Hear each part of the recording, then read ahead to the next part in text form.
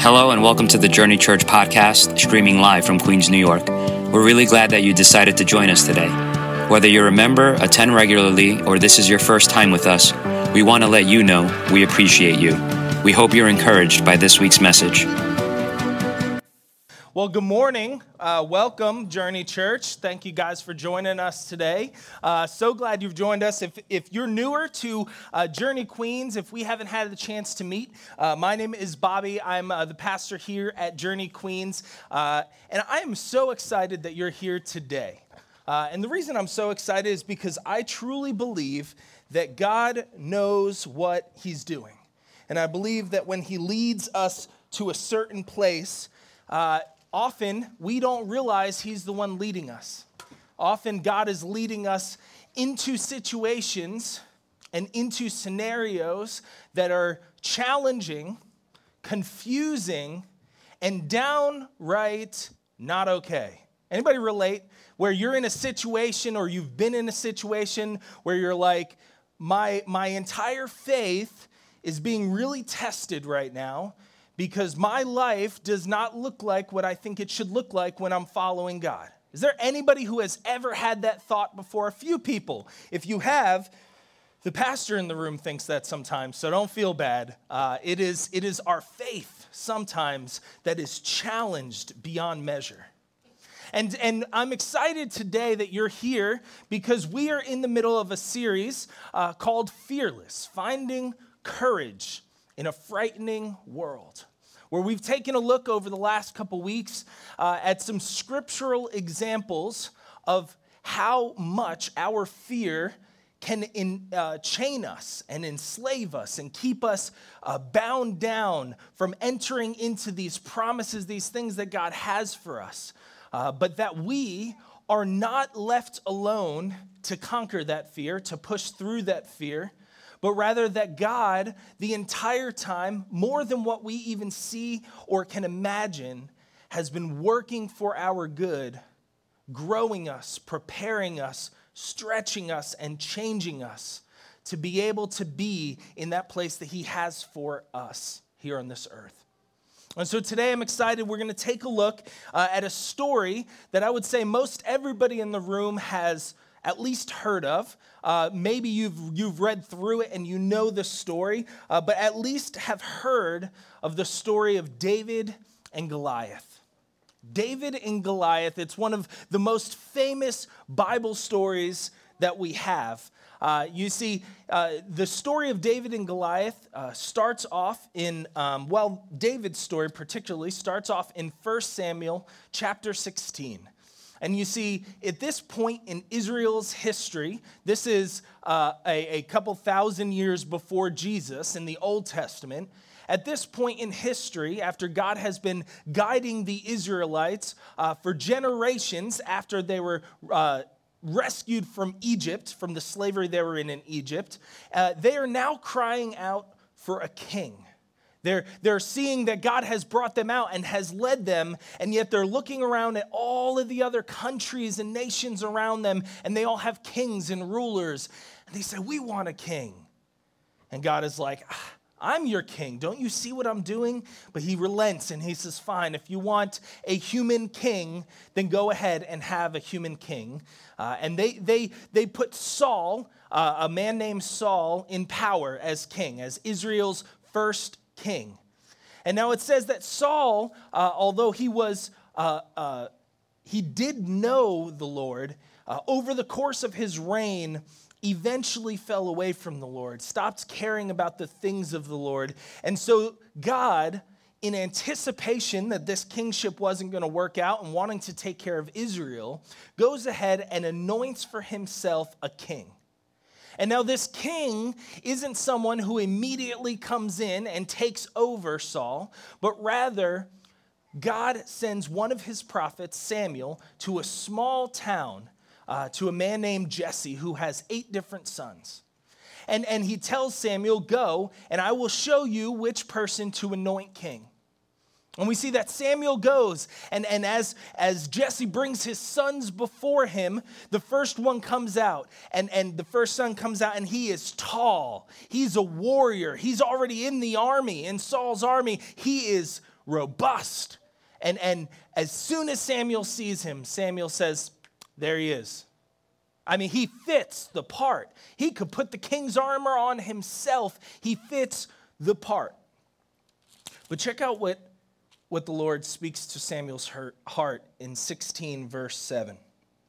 But the Lord said to Samuel, do not look on his appearance or on the height of his stature, because I have rejected him. For the Lord sees not as a man sees. Man looks on the outward appearance, but the Lord looks on the heart. And so this so Jesse continues to bring his sons out in order from oldest to youngest. And after he goes through all of these sons, 7 of them, Samuel is just sensing that the king is not here. And he says, is this all of your sons? And Jesse stops and he thinks for a minute. He's like, oh, the youngest one, but he's like out in the field with the sheeps. Like I just assumed you wouldn't even want to see him. And so Samuel says, I can't leave. I won't even sit down until you bring him to me. Bring him. And so Jesse goes and sends for his son David, a young boy at the time who is just tending the sheep. And the second he walks in, the Lord says, there he is, rise and anoint the Lord's king. And so David, just a boy when he's anointed, because God sees the heart and not the fact that he is younger and he's a shepherd, not a warrior, ready to be king.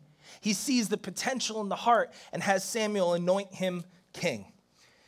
And so some time goes by, some years go by. David ends up getting into Saul's service. He plays the harp. And so Saul will sometimes call on David and bring him in to play the harp for him. So there's a familiarity with David at this time when this beast of a giant named Goliath comes forward. And you see this in chapter 17 of 1 Samuel. So there's this Goliath of Gath, right, of the Philistines, a nation that Israel has time and time again had trouble with. Scripture tells us that this nation was already encroaching on Israel territory, had been moving in to overtake and destroy Israel, and that there was a valley that both armies were on the side of. So they were coming down these mountains and they were meeting, and nobody wanted to go into the valley because it's prime picking off spot. The archers, you would get killed if the whole army ran into there and they were able to take care of you. And so these armies have come and they're at a stalemate. Nobody's moving. And it says that this beast named Goliath comes and is taunting the Israelites. And now, according to Scripture, in certain manuscripts, they believe that Goliath, some manuscripts actually allude to him being 9 feet tall of the giants. The Scripture talks about giants in the Old Testament. Other manuscripts and theologians think that he was closer to 6'9". So 6'10"-ish, still a very, very large person, probably taller than anybody here in this room. And it says that as he approached, he ran out to Israel. He ran out on the battlefield. It says that his coat of armor that he was wearing, that the chainmail itself weighed over 120 pounds. That his spearhead, he had not only a sword and a spear and a javelin, but that the head of the spear was over 130 pounds of solid iron. If any of you lifted weights before or have, you know what 130 pounds feels like or more. And that was the spearhead. So this was a very large man, obviously referring to him as a giant. He is Goliath. And so he comes up and he challenges Israel. He begins cursing the God of Israel. He begins challenging Israel, saying, choose for yourself one man. Just send one person out. If he beats me, my whole nation will be your servants. But if I beat him, then you guys are our servants. And they say, let's settle this mano y mano. Send a man out. And essentially, all of Israel is afraid, we see in verse 10 of chapter 17. It says, and the Philistine said, I defy the ranks of Israel this day. Give me a man that we may fight together. But when Saul and all Israel heard these words of the Philistine, they were dismayed and greatly afraid. So paint that picture in your mind for a moment. You have the king and an army who has at this point in history become victorious. They've conquered. This is not a random put together army. This is an army. And yet before this giant in this challenge, not one man, including the king, who Scripture says was taller than the rest of the men, so he was the largest. Even Scripture tells us that even he was greatly afraid and dismayed. And so this taunting continues as you read through the chapter, and the focus shifts back to David. And it says that Jesse, his father, as David is tending the sheep, gives him a bunch of food and says, go bring it to your brothers. They're in the battle. They're there at the valley. They're in the ranks. Go bring them some food. And so he does. He goes and he brings them their food that his father sent him with, and he begins to assess this situation. We pick up in verse 23. It says, as he talked with them, the soldiers that were there, behold, the champion, the Philistine of Gath, Goliath by name. I love the build-up Scripture sometimes gives, don't you? We do it sometimes today. If you're watching boxing or a UFC fight, sometimes they build up with their accolades. And it seems like this is what the author is doing here in verse 23. He says, as he talked with them, the champion, the Philistine of Gath, Goliath by name. He's building up this story. Came out of the ranks of the Philistines and spoke the same words as before. And David heard him. Verse 24, all the men of Israel, when they saw the man, fled from him and were much afraid. And the men of Israel said, have you seen this man who has come up? Surely he has come up to defy Israel. And the king will enrich the man who kills him with great riches and will give him his daughter and make his father's house free in Israel. So the king is pulling out all stops now. Hey, if you're brave enough and if you kill this man, your whole household is debt-free, tax-free. I'm going to give you my daughter to marry. I'm going to make you rich. Anything you need. Saul is desperate at this time. And in verse 26, and David said to the men who stood by, what shall be done for the man who kills this Philistine and takes away the reproach from Israel? For who is this uncircumcised Philistine that he should defy the armies of the living God?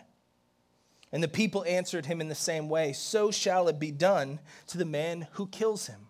And so David walks up to this battle and he sees this situation. There is this one man taunting the entire army of Israel, and not only taunting, saying you're not good enough, but your God is nothing. He begins to curse God, the God of Israel. He begins to defy him. He begins to essentially spit in the face of the Israels and of God, saying, you are no match, show me up, testing them to do so. And David comes up to this battle, and what we see in Scripture is it seems like he's frustrated, right? He hears that not only is this Goliath defying Israel, but also the king is willing to give so much to the man that goes up. And it says that he starts going throughout the ranks and asking people what this is. And now if David already knows, it's curious that he would be asking the men. And so it seems that he's going up to these men and trying to stir them up. Like, hey, what's going to happen to the man who kills? Oh, isn't this the case? Hey, look at him. He's just defying God. We can do this. And he's going throughout the ranks trying to charge people up. And it says that even his brother gets angry at him. Says, I see the evil in your heart. You're just trying to see a battle. That's all you want. And David is just perplexed because his heart is broken that he's witnessing this giant, this Goliath of their enemies that has put so much fear into the nation of Israel. We're going to kind of read through the rest of the story here in one shot so you guys can follow along on the screens with me. We'll pick up in verse 31. It says, when the words that David spoke of charging these men up were heard, they were repeated them before Saul, and he sent for him. And David said to King Saul, let no man's heart fail because of him. Your servant will go and will fight this Philistine. And Saul said to David, you're not able to go against this Philistine to fight with him, for you're but a youth, and he has been a warrior since youth. He has been a man of war from the time of his youth. But David said to Saul, your servant, used to keep the sheep for his father. Pause there. You're like, yeah, you're not starting out strong, David. You want to go fight this giant. You're saying not to worry. And you start out with, hey, I'm a shepherd, right? But catch what he says next. And when there came a lion or a bear and took a lamb from the flock, I went after him and struck him and delivered it out of his mouth. And if he rose against me, I caught him by his beard or his mane, and I struck him and killed him. Your servant has struck down both lions and bears. Please notice that they are both plural. And this uncircumcised Philistine shall be like one of them, for he has defied the armies of the living God. And David said, the Lord who delivered me from the paw of the lion and from the paw of the bear will deliver me from the hand of this Philistine. And Saul said to him, go, and the Lord be with you. So then, verse 38, so then Saul clothed David with his armor. He put a helmet of bronze on his head and clothed him with a coat of mail. And David strapped his sword over his armor. And he tried to go in vain, for he had not tested these weapons and his armor. Then David said to Saul, I cannot go with these, for I have not tested them. So David put them off. Then he took his staff in his hand and chose 5 smooth stones from the brook and put them in his shepherd's pouch. His sling was in his hand, and he began to approach the Philistine. And the Philistine moved forward and came near to David with his shield bearer in front of him. That's a cool little fact. The Goliath was so big, he had a man specifically there just to hold a shield up in front of him. What a crazy job you'd have to be. How crazy do you have to be like, oh, I'll be the guy that's just going to hold a shield. Like, I'm not going to fight. I'll just stand here and take the arrows for this guy. Oh, well, somebody did it. So the Philistine moved forward and came near to David with his shield bearer in front of him. And when the Philistine looked and saw David, he disdained him. He hated him, for he was but a youth, ruddy and handsome in appearance. And the Philistine said to David, am I a dog that you come to me with sticks? David, mind you, had no sword, no spear, no javelin. And the Philistine cursed David by his gods. The Philistine said to David, come to me, and I will give your flesh to the birds of the air and to the beasts of the field. And then David said to the Philistine, you come to me with a sword and with a spear and with a javelin. And I love these next words. And I lost my place. It wasn't all intense, anticipation. I did lose my place here. He says, you come to me with sword and a spear and with a javelin, but I have come to you in the name of the Lord of hosts, the God of the armies of Israel, whom you have defied. This day the Lord will deliver you into my hand, and I will strike you down and cut off your head. And I will give the dead bodies of the host of the Philistines this day to the birds of the air and to the wild beasts of the field, that all the earth may know that there is a God in Israel, and that all this assembly, his own army, may know that the Lord saves not with sword and spear. For the battle is the Lord's, and he will give you into our hand. Verse 48, when the Philistine arose and came and drew near to meet David, look at David's reaction. It says, David ran quickly toward the battle line to meet the Philistine. And David put his hand in his bag, took out a stone and slung it, and struck the Philistine on his forehead. The stone sank into his forehead, and he fell onto his face on the ground.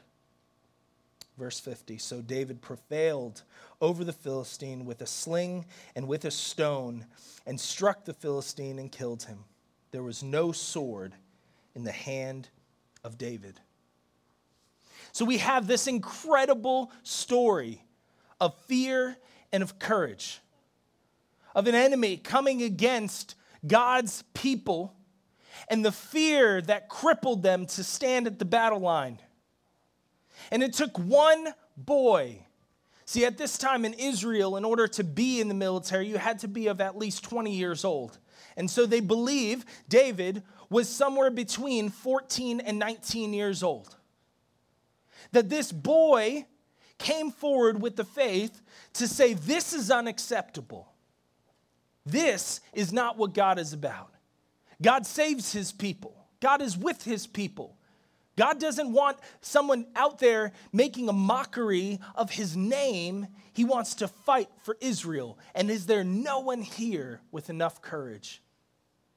And as he stepped into this battle, we see it unfold in a way. The rest of the story goes on that the Philistines ran after they saw that David had killed their champion. And that David himself was crowned a victor. And his name spread throughout the entire army of Israel. That his kingship was preceded by this incredible story that put him on the map. But you see, there's a few different things in this passage when it comes to finding courage that I think we can see. There are a few token items that Scripture alludes to here. The first, God doesn't look at ability. God looks at the heart. I want to point out a fact here that if you were in the army, it's because you were a warrior. Not all men went to be in the army. You were a warrior. You knew how to fight. You knew how to be tough. You knew how to be strong. There was preparation. There was training, just like today. And so when we see David come up to this battle, and not only this battle, but the fact that God had anointed him to be king before he even became an adult. God didn't look at what his life had said and said, because you did that, I'm choosing you to be king. God looked at his heart. He knew the heart of David. He knew that David would make a good king for Israel because David looked to the Lord. Because David would fight for the Lord.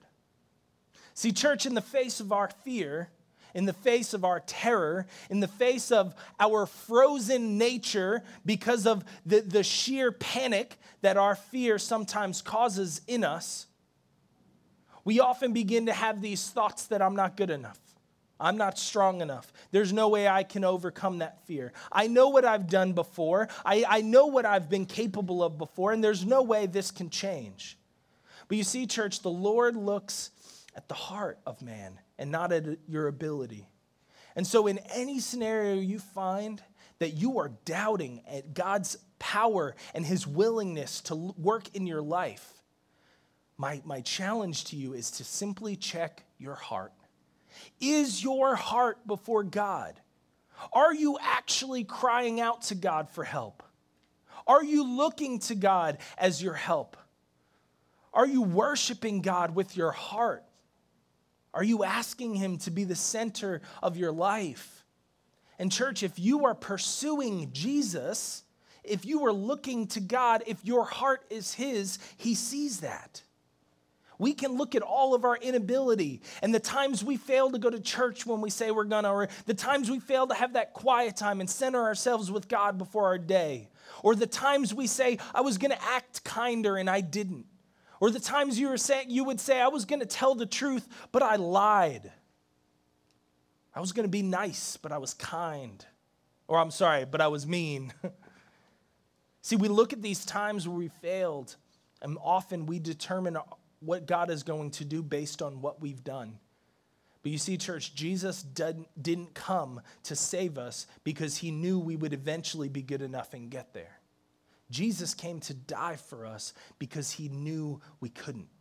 He knew that in our sin we were broken, that we would face fear, that we would face weakness. And he didn't look at us and say, figure that out and then I'll use you to slay Goliath.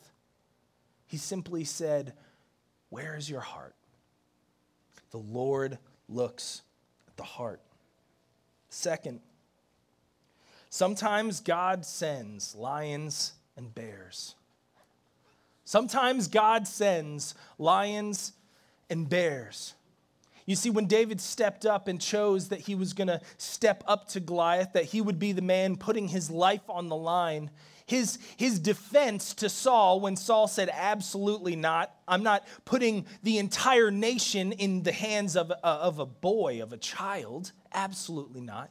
David's defense was, hold on a second, I've been tending the sheep my whole life. And when a lion or a bear came and took one of my sheep, I went after it and I killed it if I had to. I'm just going to go out on a limb here. And I'm going to say that a shepherd probably cares about his sheep, right? Anybody in here have a pet, a cat, or a dog?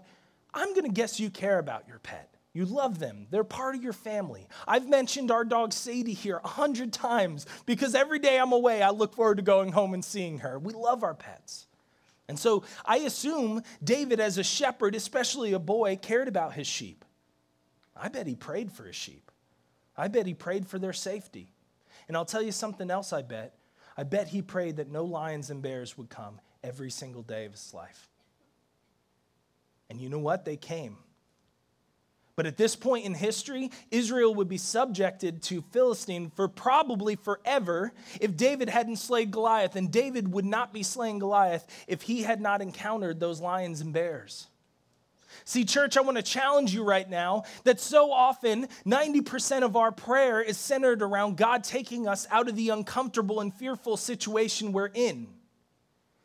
And although he does promise to deliver us from those fears, sometimes God's sending the fear.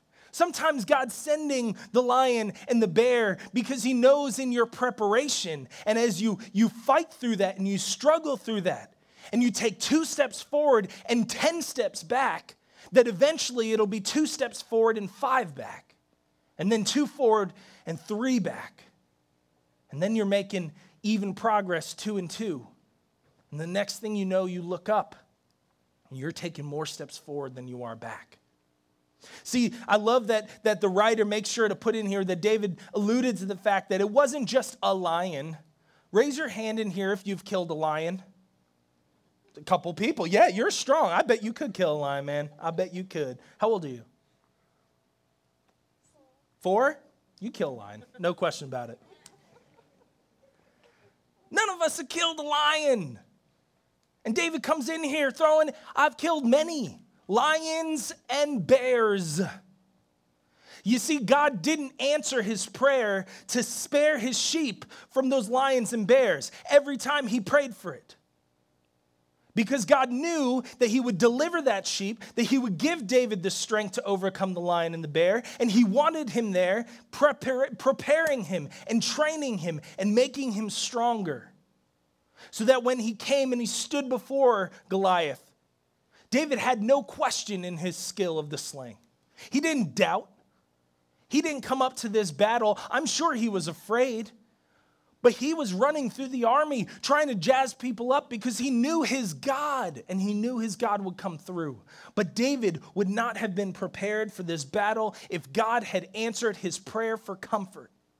And church, I want to tell you right now, it feels like God is mean when he doesn't answer our prayer to rescue us. I get angry at God. I don't understand sometimes. I sit in anxiety or sometimes depression, and I sit and I wonder, where are you, God? What are you doing? Every single time I hit this point, I'm crying out to you and I'm asking you to rescue me from this. Isn't this what you're supposed to do? And eventually he does, but he's preparing in those moments. He prepares us for the things that we can no longer see. And that actually brings me to my third point. The armor God equips you with fits best. The armor God equips you with fits best. We see that when David finally convinced Saul to let him go face Goliath, it says that Saul put all of his armor on David and that David couldn't move.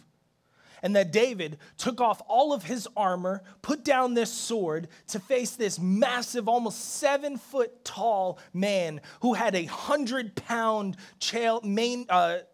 chain mail armor suit and an iron with a 100-pound head, and he went out him with just a sling. Why? Because that's what God equipped him with. Because he didn't have armor and a sword and a javelin to defend his sheep with. He had a sling, and he had courage. And so as he approached this battle line, seeing that absolutely no Israelite armyman would step up to this challenge and risk his life, David himself stepped up, and he knew that what God equipped him with was the best. And so, church, you are being equipped if you're struggling. That is what God tells us. Scripture tells us that our struggles and our troubles are light and momentary compared to the glory that God is creating in us. Because you see, what he's stirring in you and how he's growing you now goes far beyond your 75, 80, 90 years on this earth. Your soul carries on into eternity. And these principles and these truths, although we don't have Scripture pouring out all the details of what it looks like, we do know that we continue on. Our souls live on. And so God isn't doing this in vain just to keep you uncomfortable and make you a little tough. But hey, when you die, it just goes away and it didn't matter anyway. He's preparing us. He's creating us to be beings of light, to be more and more like Jesus. And sometimes he does that by throwing lions and bears at us and simply giving us a sling. Last, if the battle is the Lord's, we can guarantee victory. David said to Goliath, this day the Lord will deliver you into my hand. That is a future tense statement. This day, the Lord will deliver you into my hand. And look what he says here at the end of that. He says, and all this assembly may know that the Lord saves not with sword and spear, for the battle is the Lord's, and he will give you into our hand. The confidence and the courage that David had was not in his skill. It was not in all that God had done to prepare him. It was not in the fact that he had any sort of physical guarantee that he wasn't going to go out and get smushed by Goliath and condemn the entire nation of Israel. His confidence was not in that. His confidence was in the fact that he knew this battle was the Lord's. That he knew that God loved his people and would not let their story end in that moment at the hand of a Philistine named Goliath, but that he would deliver them. And when David went from person to person and saw nobody else was stepping up, he knew he could step up because he knew he could do it. And not because his ability was that great or because he spent years training for the army, but because he knew that the battle was the Lord's. Church, we may not know and understand the place that God has us in. We may be confused. We may feel like we're grasping in the dark, looking for a light switch, trying to figure out what's going on. But what I can promise you is that if you believe the battle you're in right now is the Lord's, he will see you through. You need not do anything but pray, but have faith, and but wait. God will show you what to do. God will give you peace. God will give you direction. But you have to look to him. If we don't, sometimes I'll catch myself crying out in a moment of stress. Like, God, what are you doing? You say you're always here. Why am I facing this? I just hear this thought in the back of my mind. It's like, hey, man, it's like 5 o'clock. You haven't prayed all day. Are you going to God? Are you really bringing this stress to him? Or are you just standing here complaining that there's stress in life? Because we face it, every one of us. Not one of us in here doesn't know suffering. And so let's stop praying that God takes us out of the suffering. But instead, let's start praying that God equips us for the battle. Let's take the courage to say, this battle is not mine, but God's. And if I'm at this point of struggle and I know my heart is right before God and I know that God sees my heart, I have to trust that he sent the lions and the bears. I have to trust that he's equipping me with my own armor and my own strength. That what Scripture says that I have in faith and in the Word of God is enough, because Goliath comes with sword and spear, But God does not win his battles with physical human elements. God wins his battle in his own way. And if we trust and if we have faith in his timing and his way, we can guarantee the victory. We can have faith. We can have courage in a time of fear. If we trust the heart of God, and if we begin to make that trust our war cry, our song, if we begin to cry and pray and trust with all of our heart that this battle is the Lord's and that we can claim victory in it, we will see that victory, church. But don't for a second doubt that the Lord is preparing and growing you in your fear. Even though you may feel it right now, he will not leave you there. David cried out this victory before he killed Goliath. David came to Saul before the battle began and said, "In this day, Goliath goes down." You go back and read that story. It said that Goliath was going out and taunting Israel for 40 days. For over a month, every day, Israel's army stood there frozen. And David came up and said, "This day he goes down." It didn't happen yet. So church, in your struggle, in your fight, in your battle, in your confusion, in your darkness, claim what you know. The battle is the Lord's. He will not fail me.